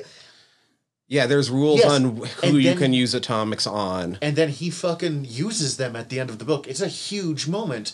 But I also understand that this is not the 60s and we don't have the same obsession anymore with atomics. Yeah, you gotta get the family atomics. We probably should have a bit bigger of an obsession with nuclear bombs still, because we still got them. But... No, so now we get to just worry about hypersonic missiles instead. So I guess those are hypersonic atomic. Kind of a related question to Change As You Like, and maybe a little bit harder to answer, so if you don't come up with something, whatever. But did the movie give you anything that you didn't know you needed? And I guess my own... Okay, because I was about to say, my own example was I didn't know that I needed to be introduced to the Sardaukar with throat singing. And it blew me the fuck away. And legitimately, ever since I watched that movie, every time I upload one of our podcasts, that's what I have on in the background, is just the Sardaukar That was something chant. else I wanted to bring up. I have actually... my brother hasn't had a chance to see the movie yet. I made sure to send him because I said someone's made a 30-second clip of that. Also, someone has taken that chant and looped it for an hour. Which is what I put on when I'm uploading podcasts. And, I mean, I've listened to the hour-long one once, and I've listened to the 30-second one multiple times, and forced my brother to listen to it multiple times. And I looked at some of the YouTube comments talking about that scene, and someone was talking about, and I was trying to see if I could find it on my phone before we started recording, but I didn't look too hard. The way that in the book we get a lot of or I shouldn't say a lot, but we get some bits of, hey, here's where religion has gone in this massive span of time. And I feel like we really got a good glimpse of that in the Sardaukar scene, because we've got this throat singing thing. The YouTube comment that I was trying to find, someone kind of broke it down. We've got the priests going around doing the blood marking have kind of a Catholic robes kind of feel to them. We've got literally Aztec sacrifice style stuff, which I was not ready. Like, I was not ready for that. The Orange Catholic Bible is such a cool idea. It's fucked up. Yeah. Right. Well, and we get, and like in this YouTube comment, like someone was talking about like how this dude up in effectively a minaret, like they do in Islam, doing that shouting stuff. But then it also kind of, with how it was set up, I guess there's a thing in some Christianity style stuff where here's a priest that's like on top of a rock, fasting and praying and preaching from on top of the rock. So just the way that they combined for just this one scene in a way that they did not need to, but did anyway, to make this clearly a very ritualistic thing. But then have all these little bits and pieces come from all these different places to feed into that. That scene is absolutely amazing for all those reasons you mentioned. I wanted to point out with the prisoners, Aztec sacrifice isn't necessarily off, especially with the amount that they were doing. But very specifically, they were crucified upside down, which in normal like pop culture imagery is usually associated with satanic stuff. The upside down cross is a Catholic symbol. It is the Peterine cross because St. Peter refused to be crucified in the same way as Jesus and thus was crucified upside down. Okay. That's some extra bullshit. I'm sorry. I'm not talking shit on anyone's religion, but like, damn, Peter. And so like you brought up, the Orange Catholic Bible is a big thing. So like having this weird, like kind of twisted Catholic like imagery, but is also actually Catholic because some of the verses that they bring up in the book are almost straight out of the Bible. But one thing they didn't really explore is the whole concept of, what is it, Zuni Christian or Zuni Catholicism or something. The idea that a actual like group of religious scholars from the various different religions got together and cobbled together a single human religion out of it. Mm-hmm. And it started a few wars, but you only learn this if you read the little appendices and background stuff. It's Zen Sunni and Islamo-Catholicism or something like that, or Catholic Buddhism, something along those lines. Now, I know I tend to be the one a lot more into who everybody is in Hollywood, but since he wasn't in this, you guys have any dream casting for Fade Routha? I think he did appear for like a single... No, that might have been Peter. God. I recognize that it's got to be intimidating to do a Fade Routha when you already had fucking Sting do a not great but iconic Fade Routha. But not having him at all, and he's not huge in the first part, but like it feels almost like going too far the other direction. Lee Pace, if he was like 20 years younger. Oh, yeah, true. He's getting a bit old. I know I made fun of him Fade is before. kind of supposed to be like the dark mirror to Paul in a way. Uh-huh. This is going to sound weird because we've seen him almost only as a good guy, but like I'm going to say Tom Holland. Peter Parker himself? Yeah. Interesting. You know what? Actually, I could see that because the thing, like, in my mental picturing, I don't know, like, I felt that the way they kind of chose to, hey, here is the Harkonnen aesthetic, I found interesting because it didn't quite, like, I mean, I could roll with it, but it was not what I was picturing in my head. But especially for Freud, like I could see.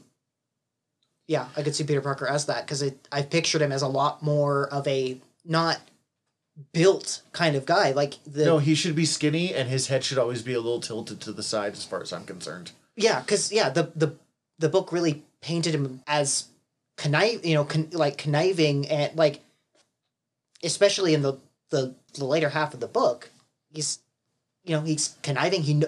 He knows his poisons and what they, we get that whole scene that tells about, oh yeah, I go fight people with poisoned knives and then lecture people about what the poison is doing to this guy for sport. Like that's my hobby, and we get that whole scene. I don't see this depiction being like this. This depiction was brutish. No, that's the Beast Raban, isn't it? Yeah, that was the Beast. That's his older brother. Yeah, we haven't had Fade yet. We've only gotten Beast Raban. Because they just had Drax play the Beast. The Beast is the one. Wait, they swap. I swear they called. No, they call him No. Raban. Mm-hmm. Huh. Okay. I have a new change to complain about then. I guess That there's no Fade and there's only Raban. I literally thought that was supposed to be. I guess I must have not paid Drax's that much. Fade is the most amazing idea I've ever heard of. Look, in the book, where we get up to in this movie, at this point in the book, He's only had the once. Fade has only shown up physically twice. One time he literally just sits in this chair. And the other time is that scene that they cut with Piter. Mm-hmm. And otherwise, he doesn't appear until after Paul even drinks the water of life, when we have the Baron introducing him to Count Fenring. If you don't... Which actually, his introduction to Count Fenring would be an amazing way to introduce him to audiences as well. If you don't mention, and they didn't do this in the 84 Dune, and I heard him there as well, if you don't mention that Paul was supposed to be a girl, and he was supposed to marry Fade, and they would create the Kwisatz Haderach, the scale of Fade's importance... They mentioned he was supposed to be a girl. Yes, but they don't mention that he was supposed to be wed to a Harkonnen to create the ultimate being. Which I guess I think is more evidence of I don't think they're going to be going that genetic angle as much for this adaptation. What about casting the Emperor? Michael Caine. I don't know why. I feel like he could play a rich old dipshit. Kyle MacLachlan. Kyle MacLachlan? Oh my god. The classic Paul Atreides, that's perfect. He's actually pretty good too. Patrick Stewart, just another stunt casting of the old one. Oh god, who would be a good one? Morgan Freeman. No, actually, I think that would be terrible. I don't know. I just want to be Kyle MacLachlan. It would be too much of a stunt cast to really work with how serious they're taking this, but not enough people would get it for it to really matter. Neil McDonough. Oh, Neil McDonough would be awesome. Oh, that's fucking great. He played... Do you ever watch The Flash, Arrow, those things? Only. Okay. Did you watch Captain America: The First Avenger? I don't think I saw that one. I have nothing for you. This guy's a lot of fun. He chews a lot of scenery. Jeremy Irons. Jeremy Irons would be fucking amazing. Scar. He's nodding. You can't see it. He's nodding. Is there anything you guys wanted to bring up that we haven't been able to cover by me asking these questions? Does it count as a thing if I said I wish that I had had time to memorize the Sardaukar chant so I could have just launched into that and have that be an entire statement? I've used the Litany Against Fear to stop actual panic attacks, so I kind of wish we had gotten a little more of that. I think only thing I have to say, just because we haven't mentioned her at all and we need to, is Zendaya. Oh, yeah. She's not a huge part of the story yet, but she's not supposed to be. Shani will be much more in part two. Oh, somebody told me a breakdown of it the other day. I think she's on screen for 11 minutes. I think she had one shooting day. But she's a big part because she's a recurring part. Her part is spread through the entire movie, but she's not a huge part of the story up to the part they stopped at. So I wanted more, but there's no way we could have fit Shani in more already. I was super sold by her on the scene though, where she gives him her knife, and she's like, "This was my great uncle's knife, or great aunt someone's knife. You will die with it, but that will be a good honor for you to die with this knife. So make sure you're still holding the knife when he kills you." I'm like, That's why I like the Fremen. It's that right there.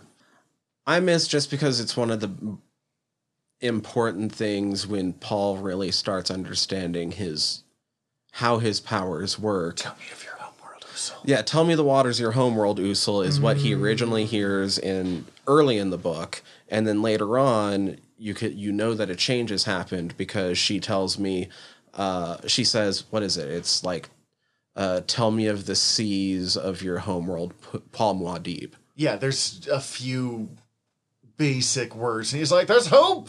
But they kind of did much more subtle ways of like, you're already changing the future. I don't know if I would have gotten the way they're doing them if I hadn't read the book before. He's like imagining different ways that she stabs him and then like changing it. Yeah. And the guy that he kills at one point is like, "Come with me and I will take you on a land of something adventure." Other thing, the actress who played Dr. Liet Kynes. Oh yeah, I don't have her in front of me. She's a white dude in the book, or at least a dude. I don't think it's specifically portrayed as white. He just has gone native. She's really good in the role. I really enjoyed her. And I'm sure she pissed off the people that I love pissing off with casting. Sharon Duncan Brewster. That's who played Liet Kynes. I missed, I would say the part they toned down the absolute most in this movie is the ecology aspect of the book. They always do. This is a time where it would have been really... I understand this movie's already very full, but like... It's 2021. We get to talk about climate change every chance we get. See, and I feel like Kynes suffered from that, but I liked how Sharon Brewster Duncan portrayed her, and it was like I barely even noticed the gender swap, and I like her ending in this because it gives us an awesome shot of the worm, but I do miss her blowing up on the spice. Yeah, but when she's like bubble. beating her fist, summoning the worm, you're like, "Oh, you're dead." The other thing that they left out of her that is, she had some level of actual leadership in the Fremen rebellion. Oh yeah, going down. Well, to the point where they had a name for her that I can't.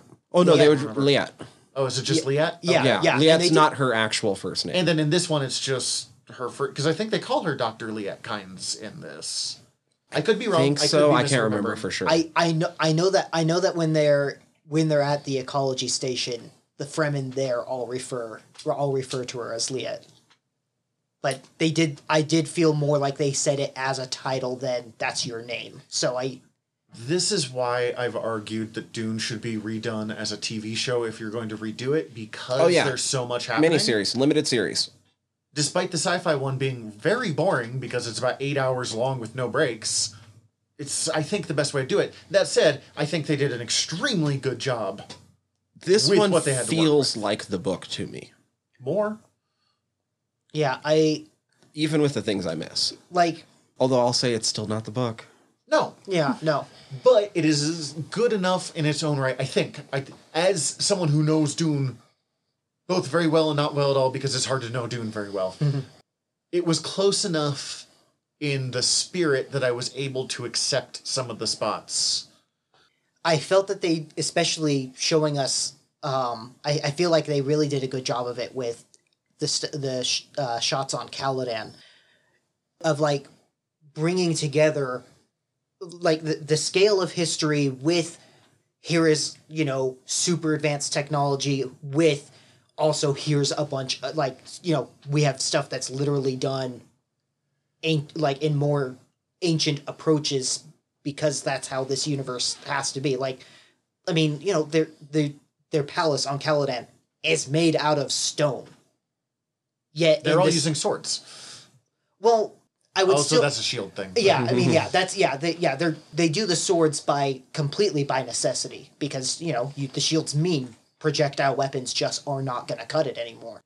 But we get this, we get that shot where we have this ship that is elegant in its own way. The ship is, but the Atreides ship is bulky and blocky. I mean, it looks like, okay, yeah, this is a thing. Like, I don't know, I got the feel of, we've been using the same model of ship for a very long time. Like, it got that combination of, yes, technology is, this is extremely high technology. Also, it's kind of peaked. This is where it kind of stops. We get, they layered that.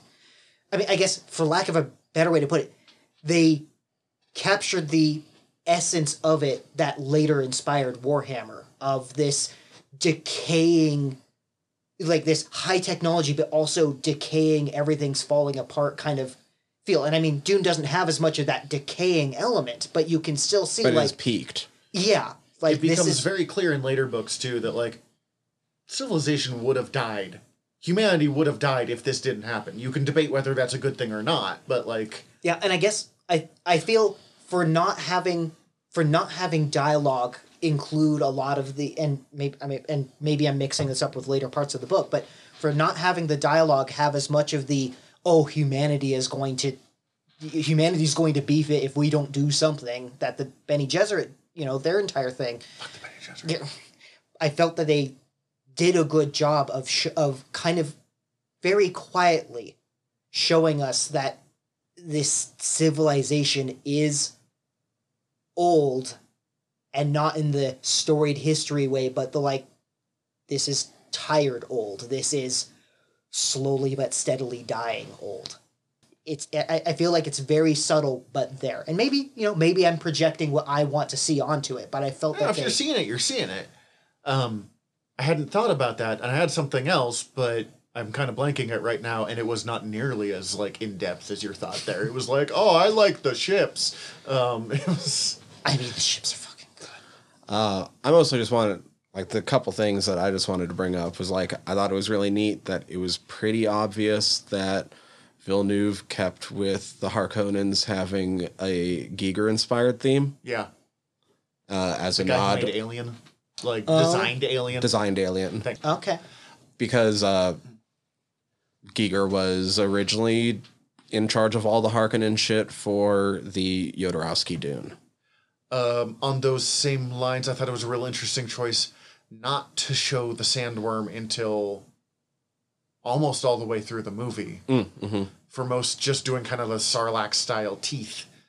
When, again, in David Lynch, and we'll bring it up more next week, we see the sandworm almost. They're like, we're on Dune. Time to see some sandworms. One of my favorite, just like I watch way too many movies, so I've started to notice some of these things a little bit more, but beautifully just foreshadowed scenes, even if you didn't already know it was coming because we've read the book. Paul and Leto. Leto instigates his talk about Paul's future in politics and bringing him in onto the council right after he gets done visiting his own father's grave and as they walk amongst the gravestones of their family. Mm-hmm.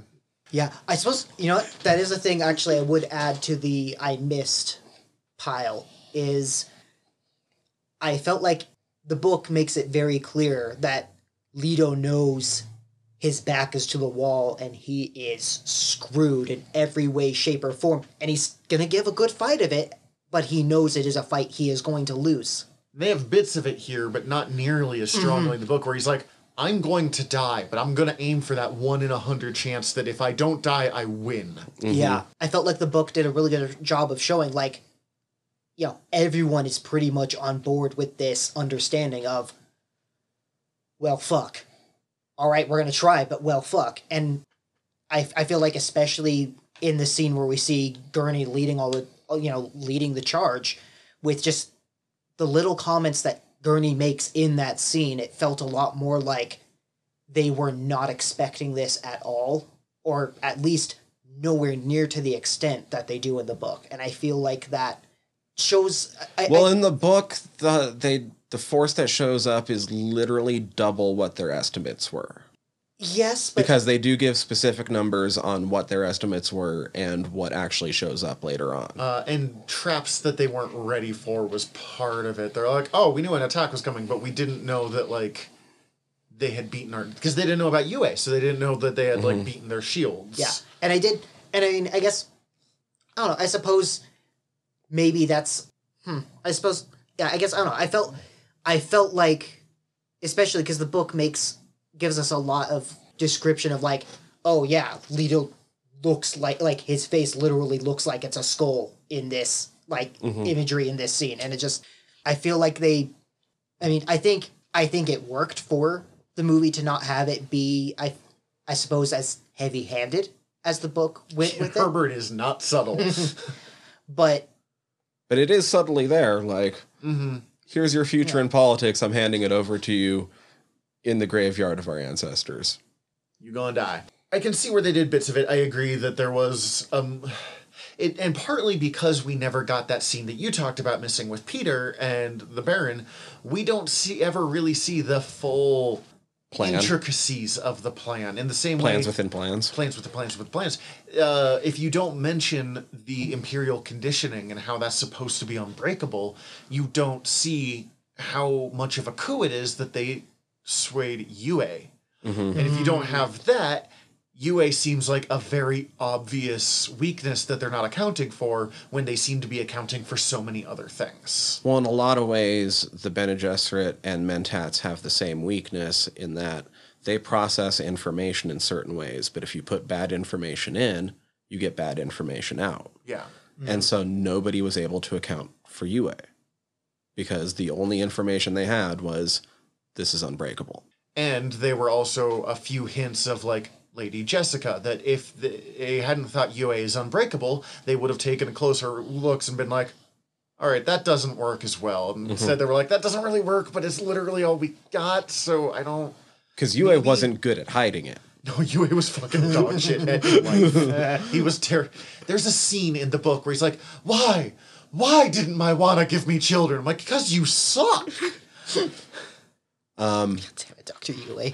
And I forgot to mention it earlier, but also ever since reading the book, I've been part of a Facebook Siege posting group. Oh, I think I joined that for a little while. And one of the things, I don't know if this is actually accurate, but one of the things that I wanted to pass along that I thought was a super awesome bit of trivia that I noticed pop up in the group, once again, don't know if it's accurate. In Paul's vision, when you see the... Rebecca Ferguson, fucking Lady Jessica, and like sitting down and like she's holding Elia and like she has the writing on her face and stuff. That is the litany against fear in Fremen. Oh, that'd be cool. That would make sense. That would be fun. And that's the kind of stuff Villeneuve does. I don't think I've said that name right once. I will warn you that if you watch this and you're like, oh shit, I think I like Dune, and you want to dive into the internet, be careful. A whole shit ton of Aryan fuckheads have desperately missed the point of Dune and get caught up in the like, yeah, fuck yeah, Atreides the same way I do, but they turn it super racist super fast. I like the Atreides the same way I like Klingons. I don't necessarily want to live with them. But some people are like, see, Paul proves Hitler was right. And you're like, oh boy, you back right the fuck off. Like, oh, and there's one other, I don't know. I know Villeneuve has said that he has possible interest in adapting Dune Messiah to at least finish off Paul's story. I think he says he wants to do a trilogy and then use bits of Dune Messiah for it. He's not going to go farther, for sure. Basically, For sure? is what he said. Okay. But I do feel like he might have, I don't know, this has always stuck out to me. The very first time the Baron rises up in this, I think is supposed to be a visual nod to Leto II in the future. Possibly. It does have that The long silhouette drape going with it. And yeah. Also, just going to chime in on that. I thought the imagery that they did I felt that they did do a very good job, a lovely job with imagery for the Baron. That's why I wanted so much more of it. Yeah. Bathing in oil was super over the top. That was a political And message tar. right there. Mm-hmm. And yeah. God.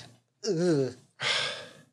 I feel gross, like you don't hire Jason Momoa to play Duncan fucking Idaho without plans to use him more.